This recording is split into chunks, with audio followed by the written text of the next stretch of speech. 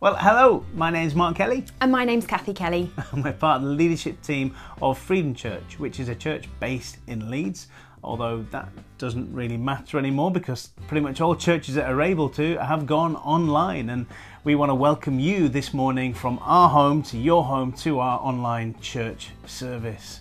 I wanted to encourage you this morning because right now we are in the middle of everything that's going on with the coronavirus. We're not at the beginning where we're trying to find our new rhythm of life and our new normal. Neither are we at the end or know when the end is going to be. So we're right in the middle of it. And I don't know about you, but this week I've been feeling that. I've been feeling a bit like, when is this going to be over? I know you've wanted to just go out for a cup of coffee, haven't you? Lovely. Or a McDonald's or I was Nando's. so close to Starbucks the other day. It was closed, but I could almost taste it. Anyway. I'm sure there's things that you are missing, fill in the blank for yourselves. So we're in the middle of it. And I just wanted to encourage you, press in to God, connect with God, connect with His Word, because that's our daily bread. That's what is going to get us through this. You know, God is not a distant God, but He is right in the middle of this with us. He is Emmanuel, God with us, and He's there to help us through this. Stay connected with each other, whoever that each other is, friends, family. Church, yeah, all of the above. Stay connected because none of us are meant to go through this alone. We don't want you to go through this alone. We're trying to provide ways for you to connect with church online. But just yet, there's that old-fashioned thing of just picking up the phone and saying hello. Or writing a letter. Or write a letter and post it via snail mail. You know, there's different options to connect. So I just want to encourage you, connect most importantly with God, who is here to help us, and connect with each other. Absolutely. You can connect with us. Just email us, hello@myfreedom.church. You can go onto our Facebook page and leave comments there. You can go onto our Twitter accounts and leave comments there. Just search for Freedom Church Leeds and I'm sure you'll get to us eventually. We're even on Instagram. Leave a comment on this video as you're watching it. It'd be really, really great to say hi, say hello to each other. We're going to have a good time of worship in a few moments, but just to let you know who's bringing the word today, we're going to do another what I call lockdown interview. And this was an interview we did last week with a couple called Ian and Julie Nundy, and they are pastors of Vision Church, which is another church based in Leeds. It was so good, so much wisdom, so appreciated them being able to give us their time for us to be able to record this. So that's something to look forward to as well. Okay, before we worship, let's pray. Father, thank you for the opportunity to gather together virtually this morning and to connect with you. Lord, we praise you for who you are, and we open our hearts and our ears and our eyes today to receive from heaven, to hear what you've got to say to us. Praise you, Father. Amen. Amen.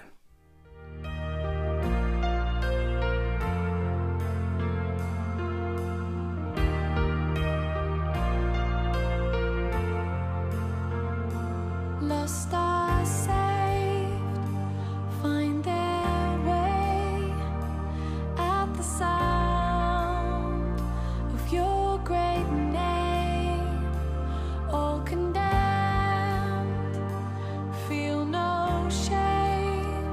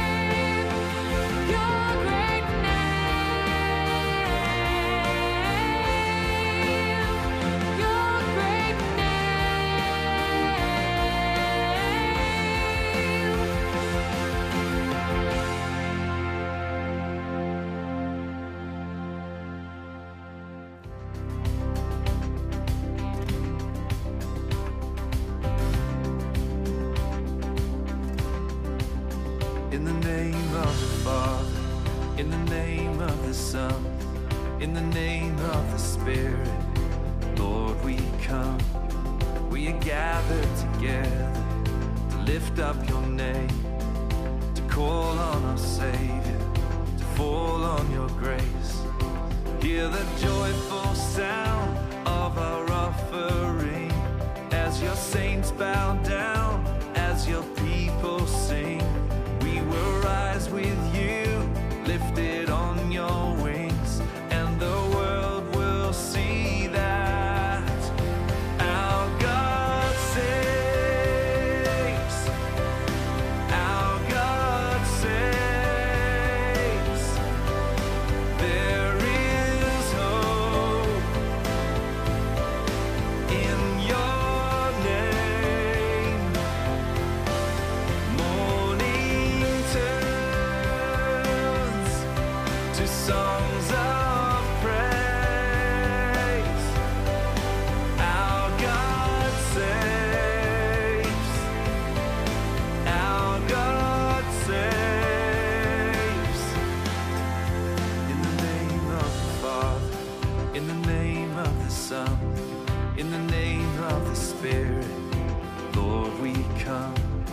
We are gathered together to lift up your name, to call on our Savior, to fall on your grace.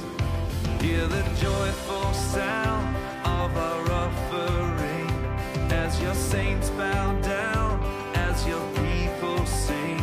We will rise with you, lifted on your wings, and the world will see that our God saves. Our God saves. There is hope in your name. Morning turns to songs of praise. Our God saves. Our God saves. Hear the joyful sound of our offering as your saints bow down, as your people sing. We will rise with you, lifted on your wings, and the world will see that our God saves.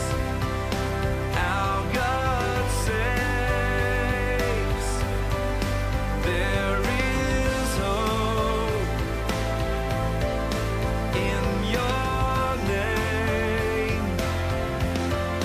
Morning turns to songs of praise. Our God saves. Our God saves.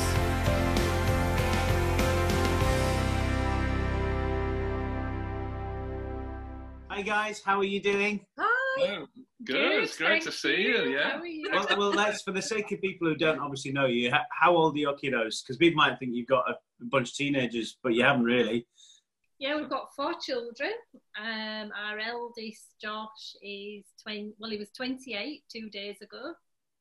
He recently got married in January to a young lady, which was a massive blessing. And then we've got 3 other children, Beth, who's 25, and then Sam and Joel, who are twins, who are 21. So are you all? You're obviously all in the same house then now. I mean, Well, yeah. Apart from Josh and Tanny, who got married, Okay. and, yeah.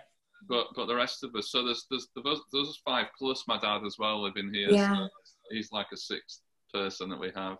Yeah. He's got his own room and ensuite and everything. But yeah. Okay. Right. And are you finding that going okay? Has it felt a bit of a squash that none of you been able to leave and do anything? What's it been like in your house? Sure. Well, it was interesting. I think after 2 days in, we suddenly realised we need a family meeting.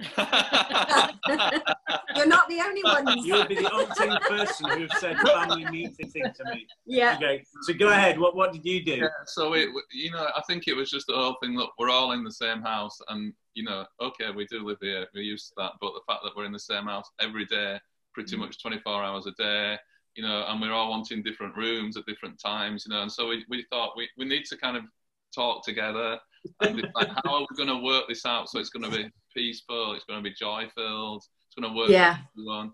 And so we did that, yeah, 2 or 3 days in, didn't we? And it was good, really, because we were just able to set some boundaries and guidelines. And So did Very good. you guys set the boundaries as it primarily being your house, you own it, or did you kind of come to kind of things together? Because obviously your kids are grown up, so you know they should be able to have adult conversations. So how did you work that out? Exactly what we're going to do. No. You will do this. No, we sat around the table and talked, and you know, let everyone kind of express what, you know, their feelings and thoughts, and came to Yeah. a decision together, really. Yeah. If you can share, I'm interested. What kind of things were coming up in that conversation? If it's appropriate to share. Yeah. Well, I think one thing that Ian does is normally when we're in the house on our own, he takes a lot of his phone calls on speaker. But obviously when there's 6 of you in a house all living together, and that's not really that good. Yeah. So that was one of the things that Ian had to adjust in. So Ian got told. Yeah, you got told that. You got told. You were like that annoying person at the back of the bus, were you? I was told. Or the annoying person in Starbucks. Yeah. Who, Oh yeah, my goodness. Yeah. that's so annoying, isn't it? Oh. Well, not right now. Playing It's a not game annoying. or but- watching something and it's blasting out. Yeah. Yeah. And Oh. you're just like, do they not realise like how unsocial that is? You know. Anyway, we could have a comment. I do miss Starbucks. I miss Yes. coffee shops in general. To be honest, how are you coping? Because you're a big Starbucks Yeah. drinker, Ian, Yeah. and Julie as well. But He's had withdrawal symptoms. Yeah, I've had some Yeah. real manifestations. did you manage to get your coffee delivered? Because you posted something on Facebook last week. Do you know what? I had a miracle. Well, Josh basically came around the other day because what he does is he comes around. Obviously, he's not allowed to come in the house, but we'll leave food out on the doorstep sometimes. You know, I think he eats more of our food than he cooks his own. To be honest. But he came around the other day and dropped a bag of stuff on the door, and in there, can you believe there was my favourite Colombian coffee? Oh, Oh, wow. He obviously brought some back from, you know, the honeymoon, and he had a spare bag, and instead of them drinking it, he brought it for me. So I felt Oh. so blessed. no, he must So really, lovely. He must love you. That's good.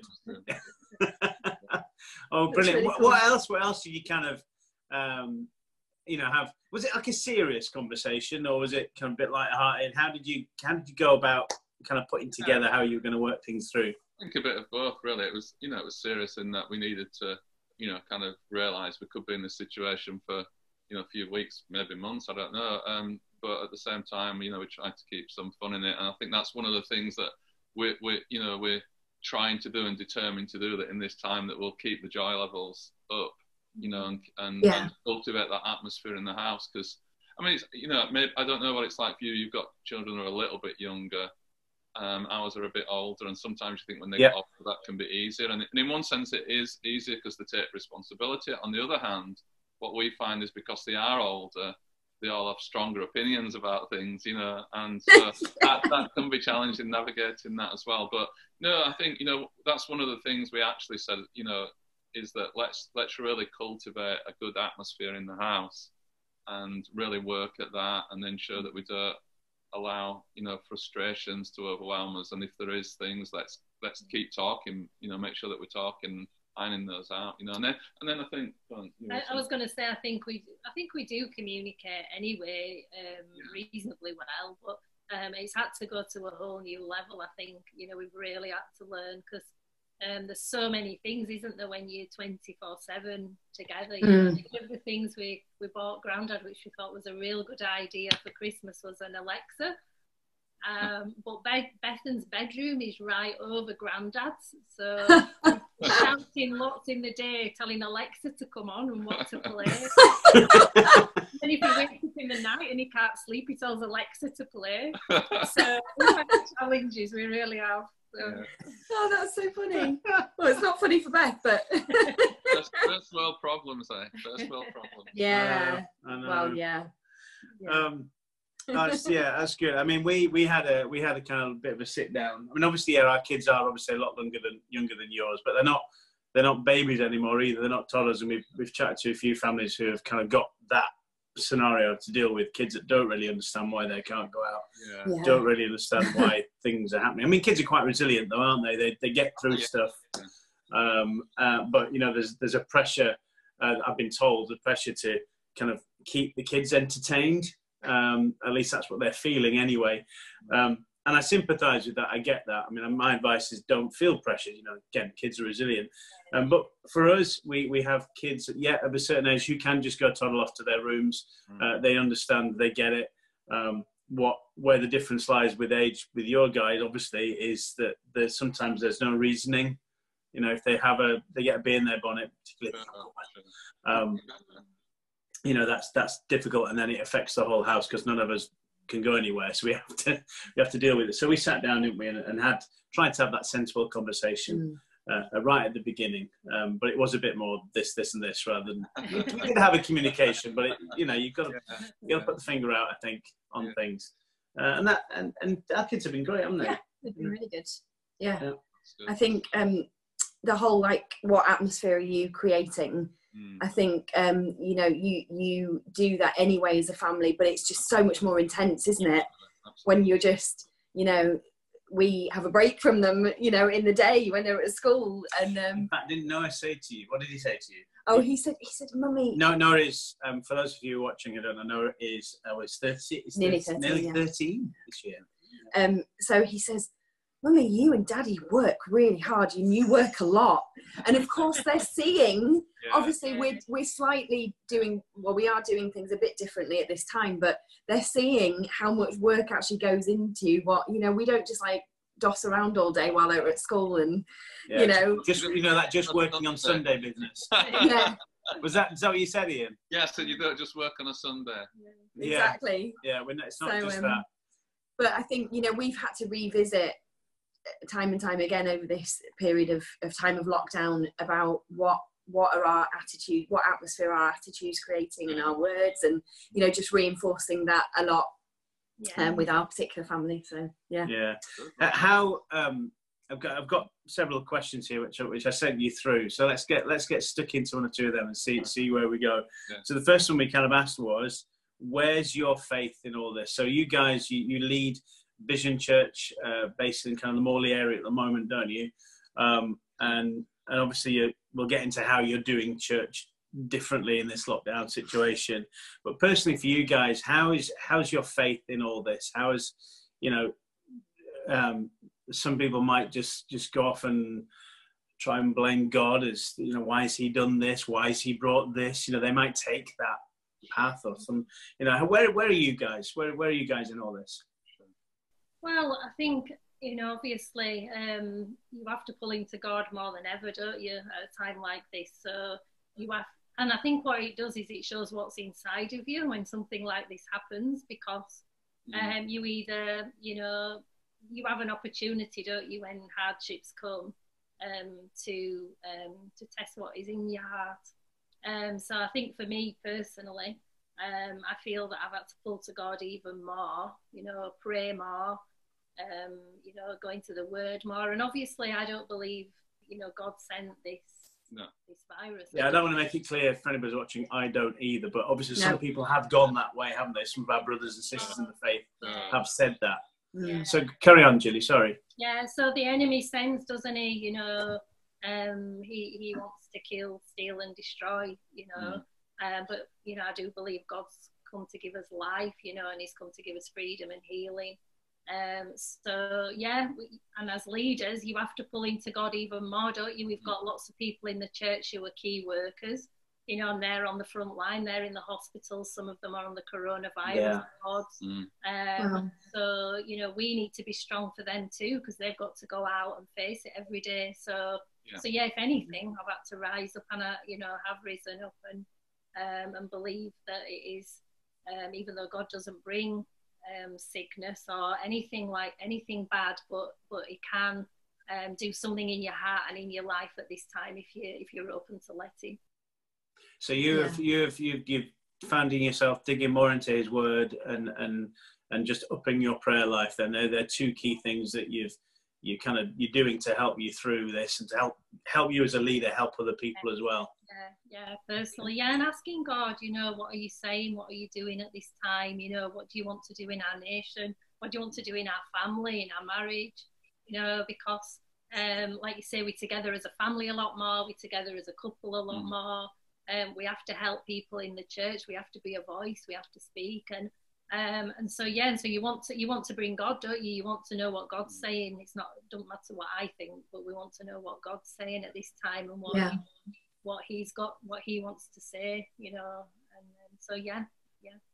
And what about you, Ian? Yeah, absolutely. Similar to Julie, really. Number one, to be clear, we would never see anything like this that's been from God. The God that we know, like you guys, is a good God, a loving God, and so anything like this is, it's either a work of Satan, demonic powers, or the fact we live in a fallen world, probably a combination of both, isn't it? And so, crystal clear on that. So I think the key thing is, like Julie said, it's pushing into God more than ever.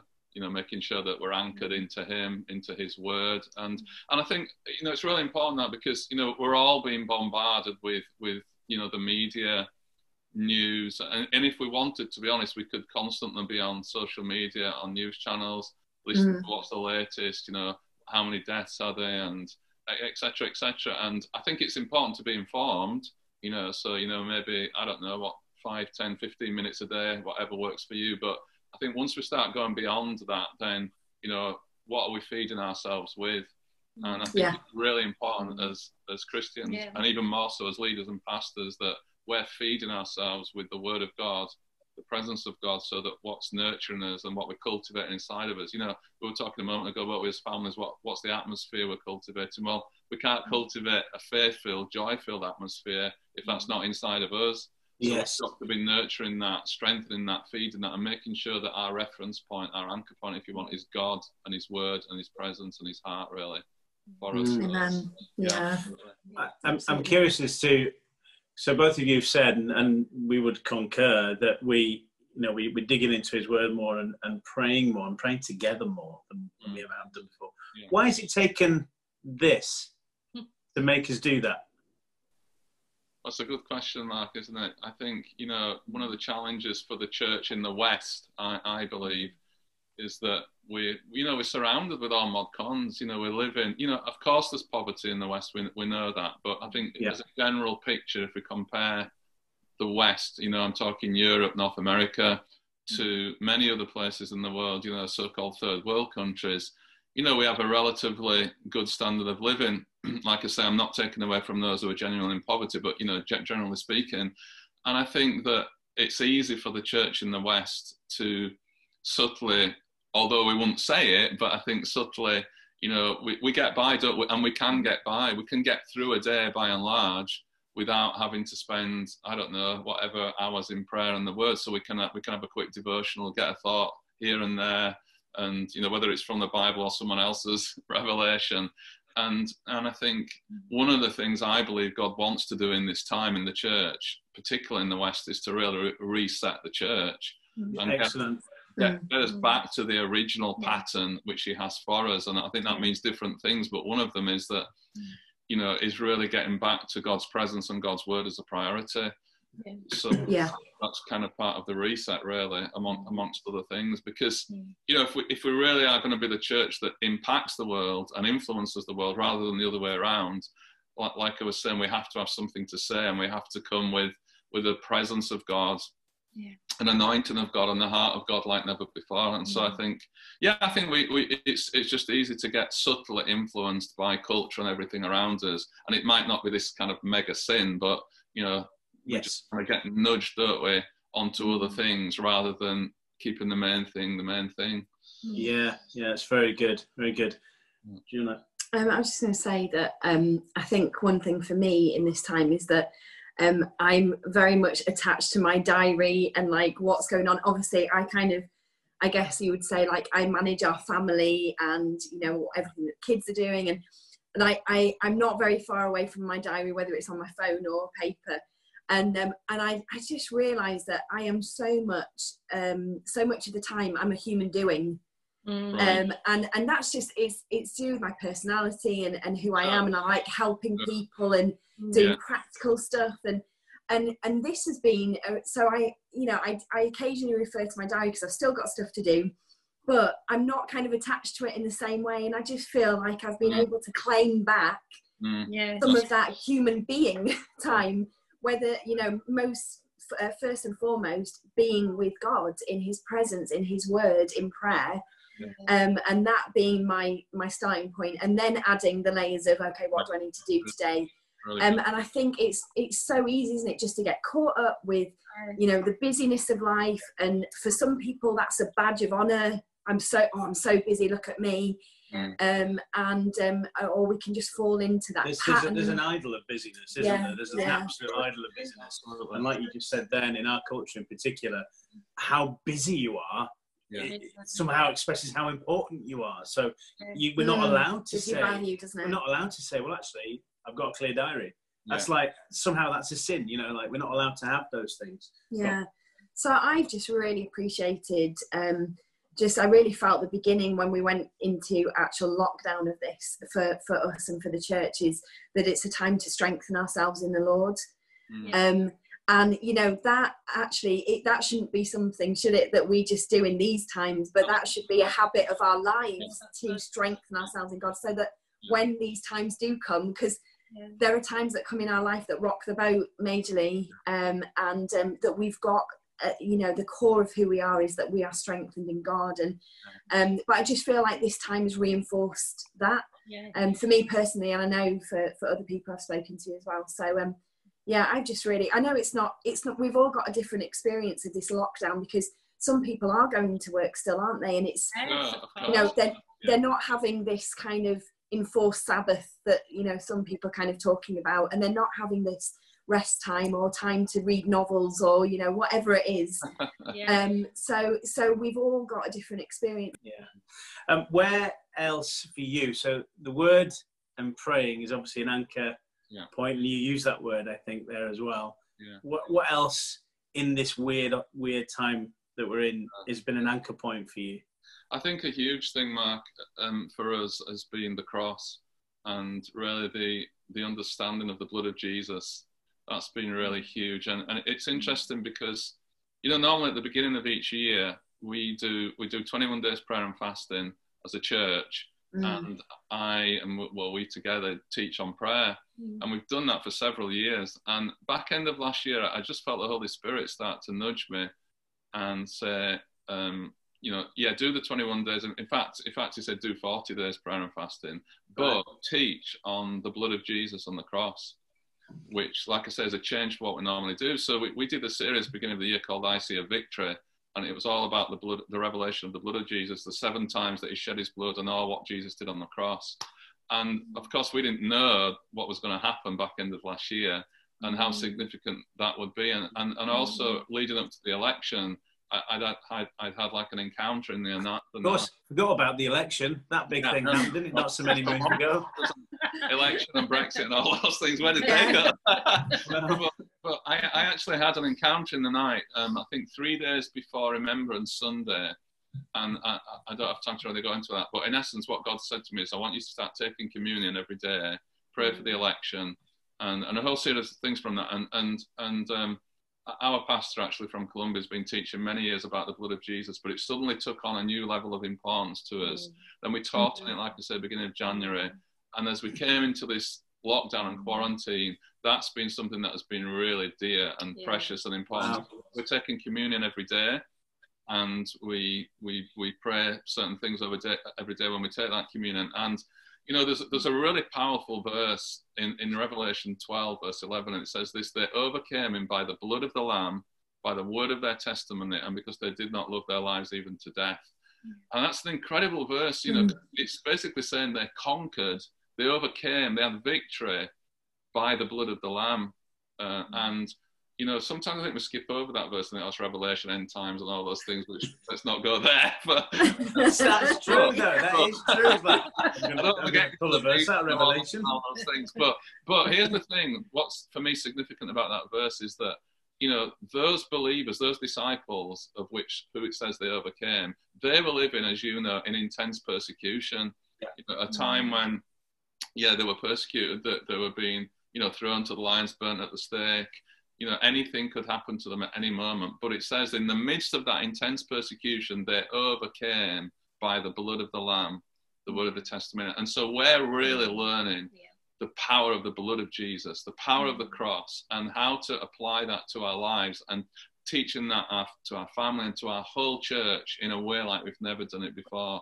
And it's really powerful and it's really precious. And I think we just feel like we're constantly understanding in greater and greater measure how powerful it is what Christ did at the cross. And really it's in many ways the foundation of everything. Everything comes, doesn't it, through the cross. And I think, you know, in this country we've lost a lot of the preaching of the cross. You know, we like to preach a lot of other things, nothing necessarily wrong with those, but at the end of the day it's the cross that we really need, you know, at the center of our faith and our churches, I think, in a whole new way. So to us, you know, this time's driven us to there in a really special way, I think. Just before I ask Julie what her anchor points, what other anchor points she might have as well, could you pull out one of those kind of messages you talked about so many times that Jesus said, but just could you give us an outline of one of those? Because I think it'd be really good to hear. Yeah, sure. Well, you know, I wish I could do all 7, but I know, just one. Yeah, sure. No, I know.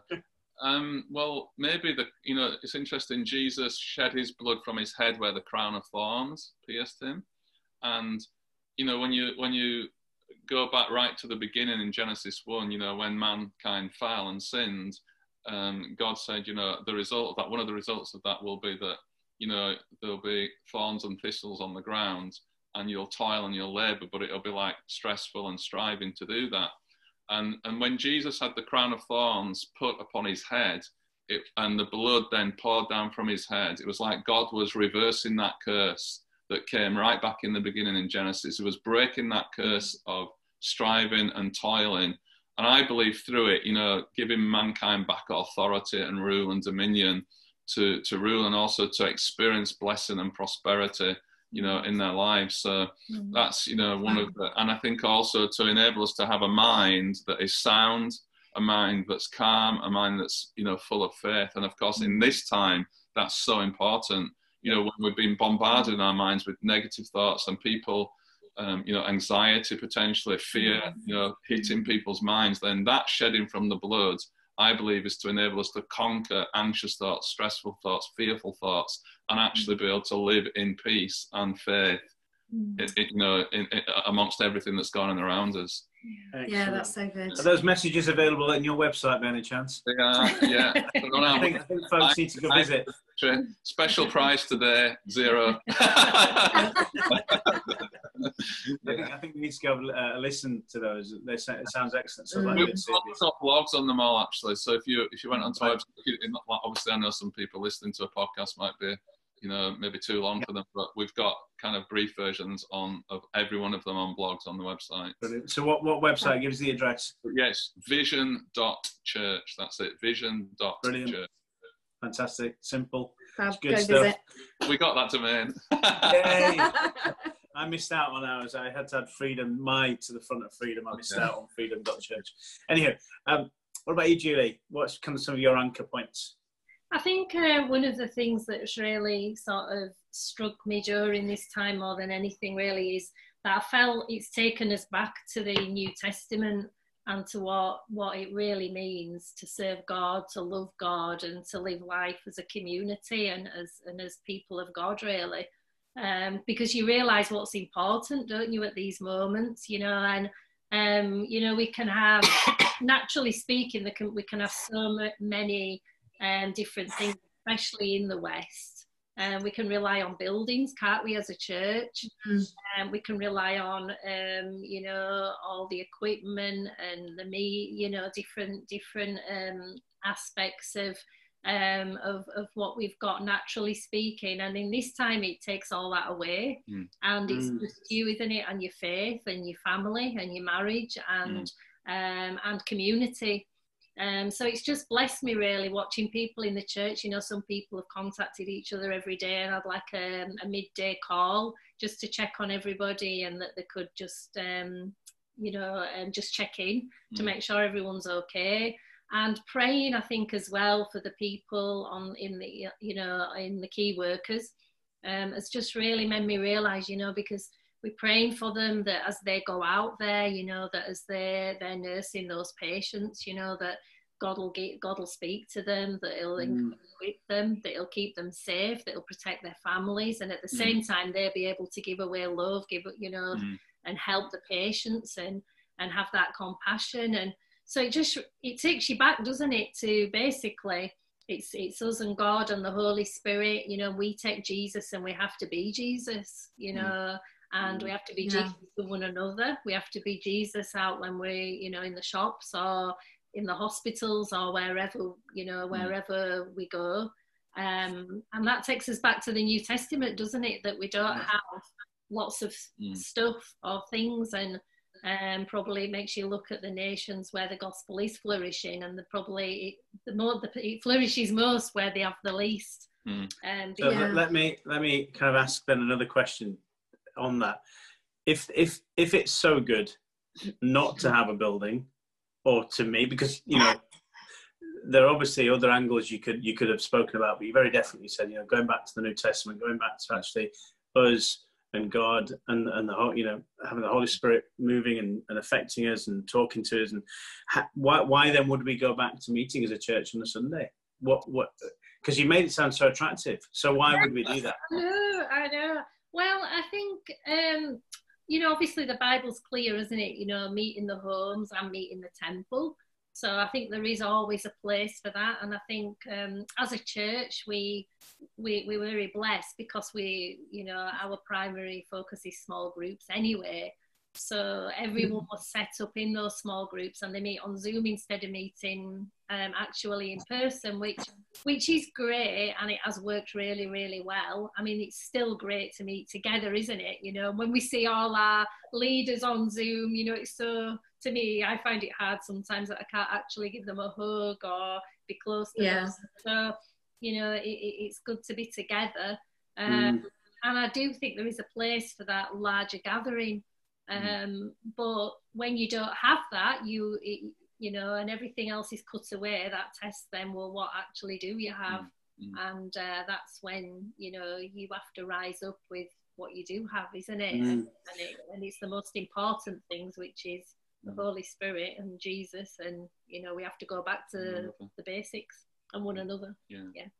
I think kind of pursuing that thought a little more, if you're happy, Mark, but regarding why meet together on on Sunday in the building, I think it's a really good question. Obviously, having still been in this time, and I think for me, what we will go back to meeting together publicly, because we do think that it is the New Testament model is house to house and temple court. For us, temple court being public building of some kind. Yeah. So for us, we do believe that's important. I think the adjustment that I believe God wants to make for us and for the church is that, I mean, this is a huge thing, we could talk about now, but is that I think the Sunday gathering has just assumed an importance that is way beyond what God ever intended it to be. And for many people, the Sunday gathering is kind of everything, or 90% of what church life is, but actually it's just 2 hours, if that, on a Sunday. And we have 6 3/4 of the rest of the week days left in the week, and yet so much energy, resource, time and focus in our minds gathering. I think we have it the wrong way around. We think church is Sunday, and then if we've got time to squeeze a few other things in during the week, we will. Whereas I think what this is doing this time now is referring back to what I was saying before, it's taking us back to the original pattern, which is church actually comes out of the family. The root of life and the root of church is family. It's our families, and then from that place, as families, we should gather on a Sunday to celebrate everything God's been doing in our family and also everywhere else we are in the week. We celebrate that on a Sunday, you know, and it's kind of resetting things to be the right way around, rather than the way around. I think for many churches have had, you know, actually. And when we say families, obviously that includes everybody, even if people on the road, God puts you in families. Absolutely, so just to clarify, you know, if people Yeah. are single or they don't have family, God puts you in a family, doesn't he? You know, and you know, so everyone's included in that. Yeah, I think one thing we've said is we don't want to go back to normal. You know, a lot of people are like saying, "Oh, I can't wait to get back to normal." But you know, I think for us individually, as a couple, as a family, and as church leaders, we don't want to go back to life as it was, because you know, God's been speaking into this situation, hasn't he? He's been showing us things, and to just kind of default back to how things were is not, you know, it's not what God's saying, is it? I've said on previous videos, however, we have a human tendency to just fall back into the groove that we were in before. And so the challenge surely is, how do we stop that happening? You know, yes, it'll probably change things for a period after kind of all lockdowns start to be removed and we kind of start getting back into the rhythm of life. We'll still think and but there'll come a point where if we're not careful, we'll suddenly go, oh, we're now doing what we did before. With a few tweaks here and there. How do we, and that's what I'm interested in, the question I'm going to ask you both is how do we stop that happening? How do we keep that mindset that you've just kind of explained, that really Sunday should be, it's a part of who we are, as an expression of who we are as a church family, but it should be a celebration, a place where you're taught the word, but it's a place where the saints, you know, go from and be church in the world. How do we stop that just coming back to being the norm again? Well, I think that, there's no guarantee, is there, number one, but I think, you know, what we've really got to do, I think, as church leaders and pastors is, and I think this is the opportunity to do it, is evaluate what actually is the church, you know, or who is the church? Because I think if we don't answer that question, then absolutely, we will default after, whether it's a few weeks, a few months later, we'll go back to doing what we're doing, because like you say, we're creatures of habit, and we tend to very easily follow as well what everyone else is doing. So I think it's about, you know, this is a time to reflect while we've, quotes, been forced into this situation on, you know, what is the church anyway? You know, what did God create the church to be? And then I think start to teach and disciple our people to a fresh understanding while they're actually in it right now. Start to give them a fresh understanding from the scriptures. I mean, like, we've just started, for example, to talk about the church in the home, and you know, there's that phrase that you'll know from the New Testament that crops up time and time again: the church that met in the home of, the church in the home of. And you know, we know, don't we, that the early church actually didn't meet in buildings. There was the temple courts, but they didn't have their own buildings for, you know, like 300 years after Christ. And you know, so basically they were just meeting in homes. Now, sometimes there was a lot of people in a home.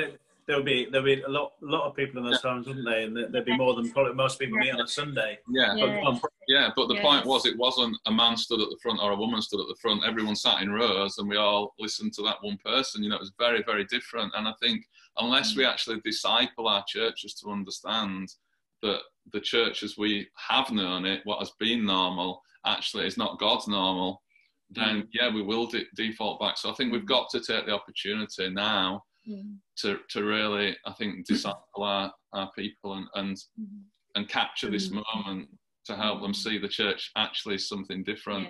In my head, there's an argument happening, and the argument is what we referred to earlier about this idol of busyness. The reason that we default to that, giving church those 2 hours on a Sunday, is because we think, we believe, or maybe in some circumstances we actually are, but I think people are as busy as they want to make themselves, with some exceptions, I get that. Busyness will suddenly become the excuse that we can't do those things during the week. We can't involve ourselves in going out and, you know, doing whatever preaching the gospel means to people. That busyness is suddenly going to get in the way again. So I guess once again, how do we think about kind of trying to just shift this idol of busyness that is right in the centre of who we are as a culture? Yeah, I think that, to me, you know, I was talking about the cross earlier, and I think the cross is central in this, because if we have a revelation of the cross and that Jesus literally poured out the whole of his life for us, then what response does he call for? Is it church attendance for 2 hours on a Sunday? You know, did he do that to create 2-hour church consumers on a Sunday? I don't think that's what the cross was about. I think the cross was God giving his son out of love for us, you know, literally giving everything there, pouring out absolutely everything. And what response does he ask for in return? You know, well, Jesus didn't say, you know, come and follow me to the temple for 2 hours on a Sunday. He said, come and follow me and I'll make you a fisher of men. So it was a call to a 24/7 lifestyle of discipleship with him. And, you know, that was the calling Jesus gave every one of us. It wasn't to attend church. And I say this to our church all the time, you know, God's not after more church attenders.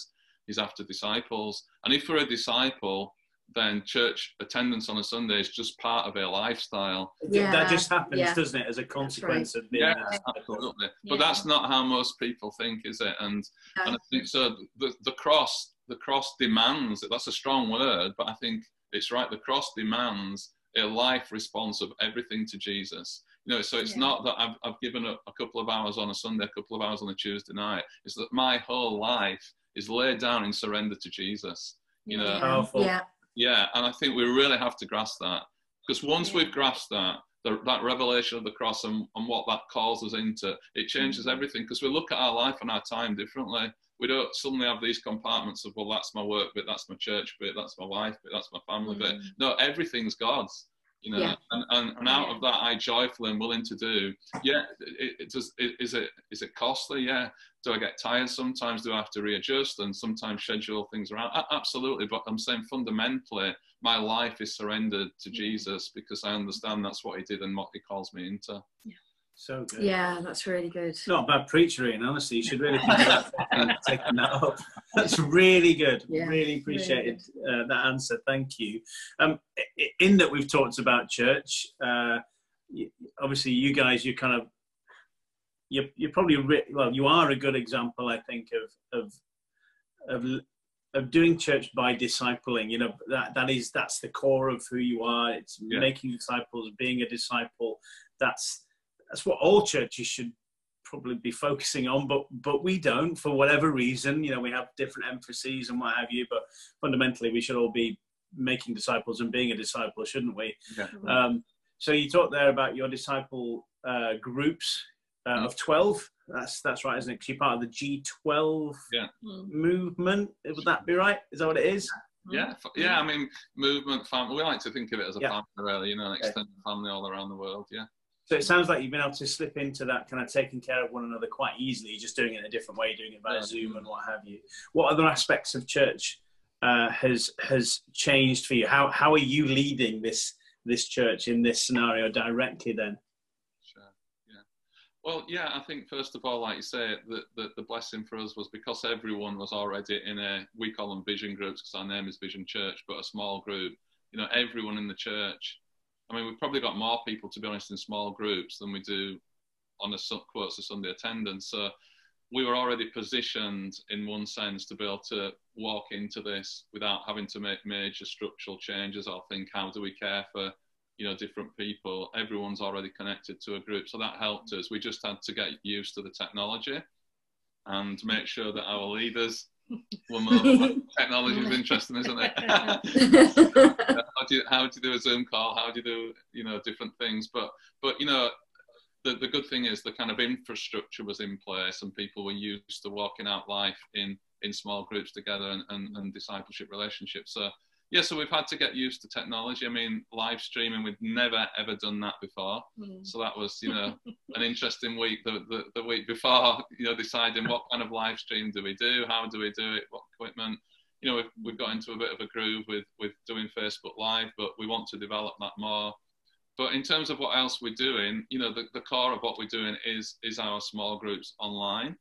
And then they are also making sure that they have lots of connection during the week. I mean, you were going to say what you... Yeah, I mean, we meet every week with our leaders as usual, but on Zoom instead. And obviously then we meet with them you know, just on one-to-ones or small groups of the leaders as well. And again, it's carried on as normal, but just probably more regular, to be honest, because obviously we felt we needed to keep in more in contact, so we've been more in contact. And then our leaders then help, you know, they've got everybody in the church in small groups under them. So they lead the people, you know, and help the people. So basically we're just getting feedback from them. Is everyone okay? Has anyone got any needs? Is there anything we can do? We've got you know, some of the church are in a vulnerable position. So they've got the 3-month lockdown, if you like, whatever. So obviously we wanted to make sure they were okay, but I mean, they're doing really well. People, especially the key workers, wanted to make sure they were okay. So yeah, to be honest, everything has worked well. The live on Facebook on Sunday. Can I just ask about key workers, because you mentioned that a number of times. It sounds like you've got quite a larger proportion of people who are really needing to continue to work during this time. Is that right? We have. I mean, we've got. I mean, at least a quarter, if not, I would say probably at least a third, probably a third. So we have a lot of key workers. And is that like NHS or delivery drivers or dustbin? I don't know. What? Yeah, mainly NHS, but also quite a few care workers, police, a couple of teachers. So that's been a very real issue for us. Making sure that they feel cared for, that they know we're completely standing with them along, you know, I know we can't physically be with them, but, you know, we're alongside them in heart and spirit. We're constantly in connection. And in fact, Julie had a real God idea just very early on, didn't you, about something that we could do to serve them? Yeah, so we have WhatsApp groups anyway with each. Let's write this down.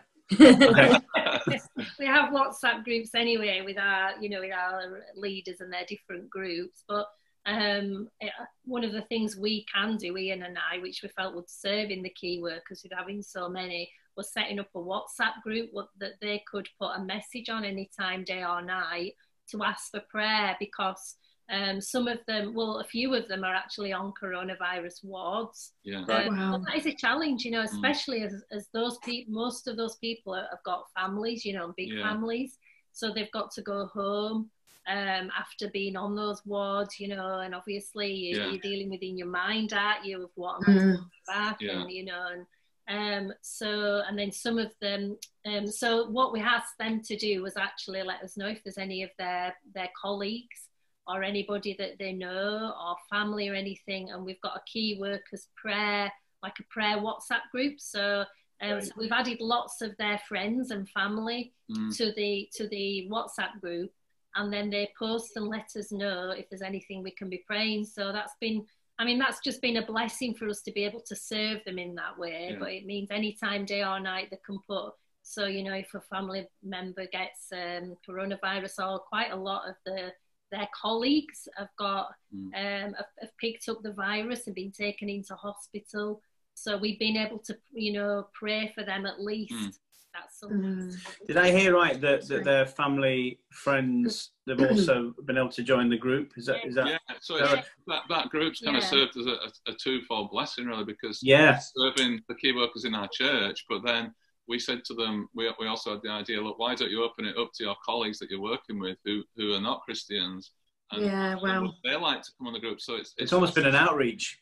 It is, and we feel it's like an outreach that we've got into hospitals, care homes, because of this idea. So brilliant way of serving our community, isn't it? At this point, you know, because some of them are in real need and difficult circumstances. So that's been a big blessing. It's brilliant. Wonderful. So I mean, that's obviously one way in which you've been able to reach out into a community larger than yours. How else is the church that you're leading, or has it been able to reach into different communities in other ways? Have you been able to put anything else in place? Yeah, I mean, we have a CAP centre anyway, you know, for those that are not aware, it's Christians Against Poverty. It's an outreach for people who are in need and poverty, which we've had for many years. And so that continues to run, though it's done virtually now. So we're continuing to support a lot of people who are vulnerable, who are needy, who are in poverty, or working their way out of debt.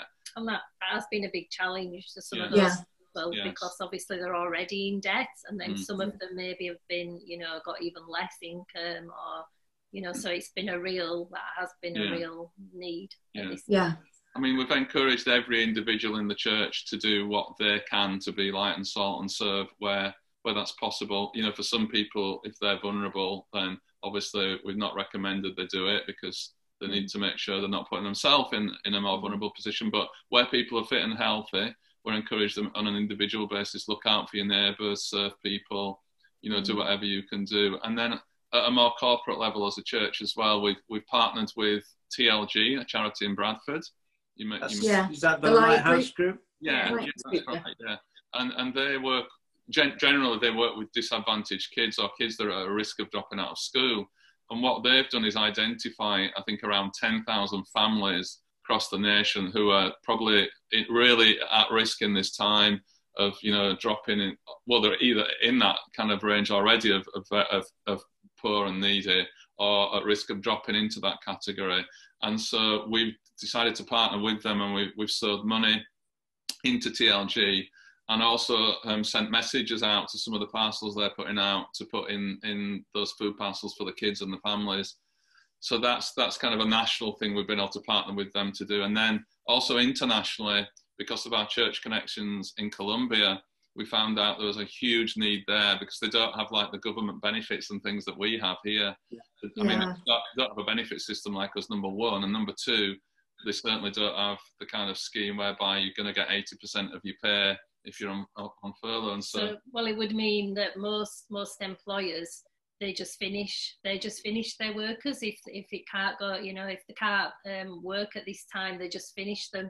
So there's been a lot of people in great need, and we don't realise, do we? You know, we didn't even think about South America. Got to be honest, you know, I was thinking about Africa and some of those other nations around there, and but I'm not in the news. I'm not seeing anything kind of from South America. So I don't think the kind of the number of cases is as high as some places, but the obviously they've had to lock down, you know, to stop it getting to those levels. They've locked down, and then when they're locked down because they don't have the government benefits and support, people are low income earners anyway, many of them, you know, and so it's very, very difficult. So we've been able to partner and send a generous gift together with some other churches that we work with in the UK to try and help, you know, families and children there. Finally, let me ask you this. You may have already said it, and you may want to come back to it, and that's great, and you can reinforce it. But my question to you is, has God been saying anything to you that you feel is so important to either be re-emphasised or maybe something else you want to share right now to those who might be watching this? Sure, yeah. I think one of the big things for me is in January, actually, God really spoke to me about marriages and families. And just through a series of events that happened, it really gripped my heart. And I've been studying and looking to do much more in the church that we're part of in that. But I think really it's just grown and grown, and I didn't realise the significance of it when God, the significance of it when God showed me that in January. But I've realised, obviously, during this season that obviously it's everything, isn't it? Because we're all together in our marriages and our families, and in homes together. So yeah, I really do believe God wants to do something in the marriages and in the families, and He wants to bring restoration. As a nation, the marriages are not. A lot of marriages are not in a good place, and as a nation, as families, they're not in a good place. And we travel to Colombia, and we see families there, and it's not always perfect, but you see a very big difference in family life in Colombia. On a Sunday afternoon, all the families are together, going out and eating together in the large families, and you just see a different way of life when you're in this nation, when you look at other nations. And so I really believe God wants to do something really special and something really beautiful in this time, in the marriages and the families, and coming out from this as well. That's good. I think just going on from there, like we were saying earlier, if the family is the root of everything in a nation, number one, but also in the church, and I think this is the opportunity while families are locked down together, it's the opportunity to really put things in order, to receive healing. Maybe, you know, I know some family situations will probably be very difficult right now. People be finding it extremely difficult. You know, we're hearing, aren't we, about increased domestic abuse and things like that, which is tragic. But, you know, I think on the other hand, it's an opportunity, certainly in the church, for us to really focus some attention there and, you know, bottom out issues. If, like I say, if there's healing needed, reconciliation needed, maybe, you know, there's people in families that have walked away from Jesus. You know, I really felt actually the first week I went into quarantine, God really spoke to him and said, this is a time for prodigals to come home.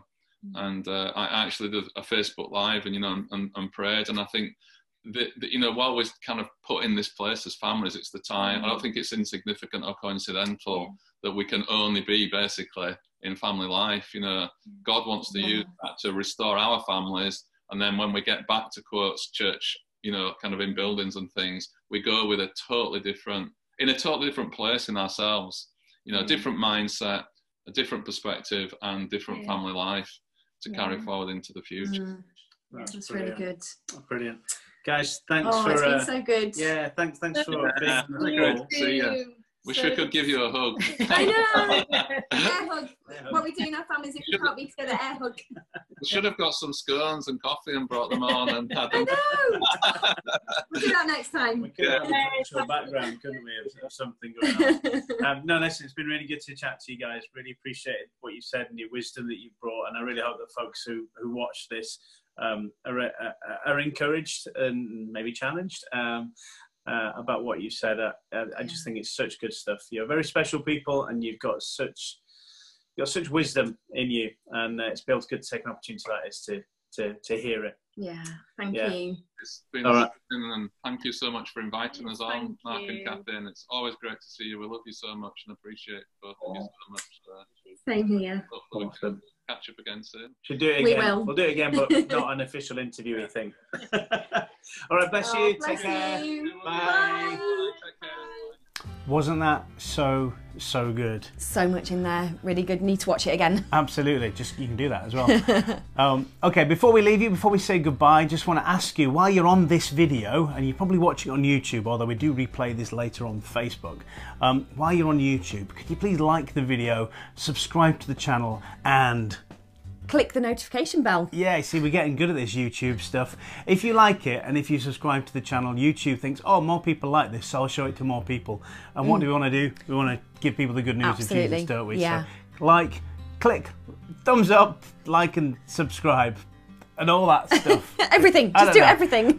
For those of you who are part of Freedom Church, we've got another Freedom Church hangout coming up straight after the, 12:15, so about 10 minutes after this video finishes or something like that. They've been great, haven't they? They've been awesome. We've really enjoyed connecting with you. So those details will appear at the end of this video. And listen, if you're brave enough to connect with us in that way, come and join in our hangout. We'd love to say hello to you. That's all for now. We just pray that you have a great week, a blessed week, and a fruitful week. Take care. Bye. Bye.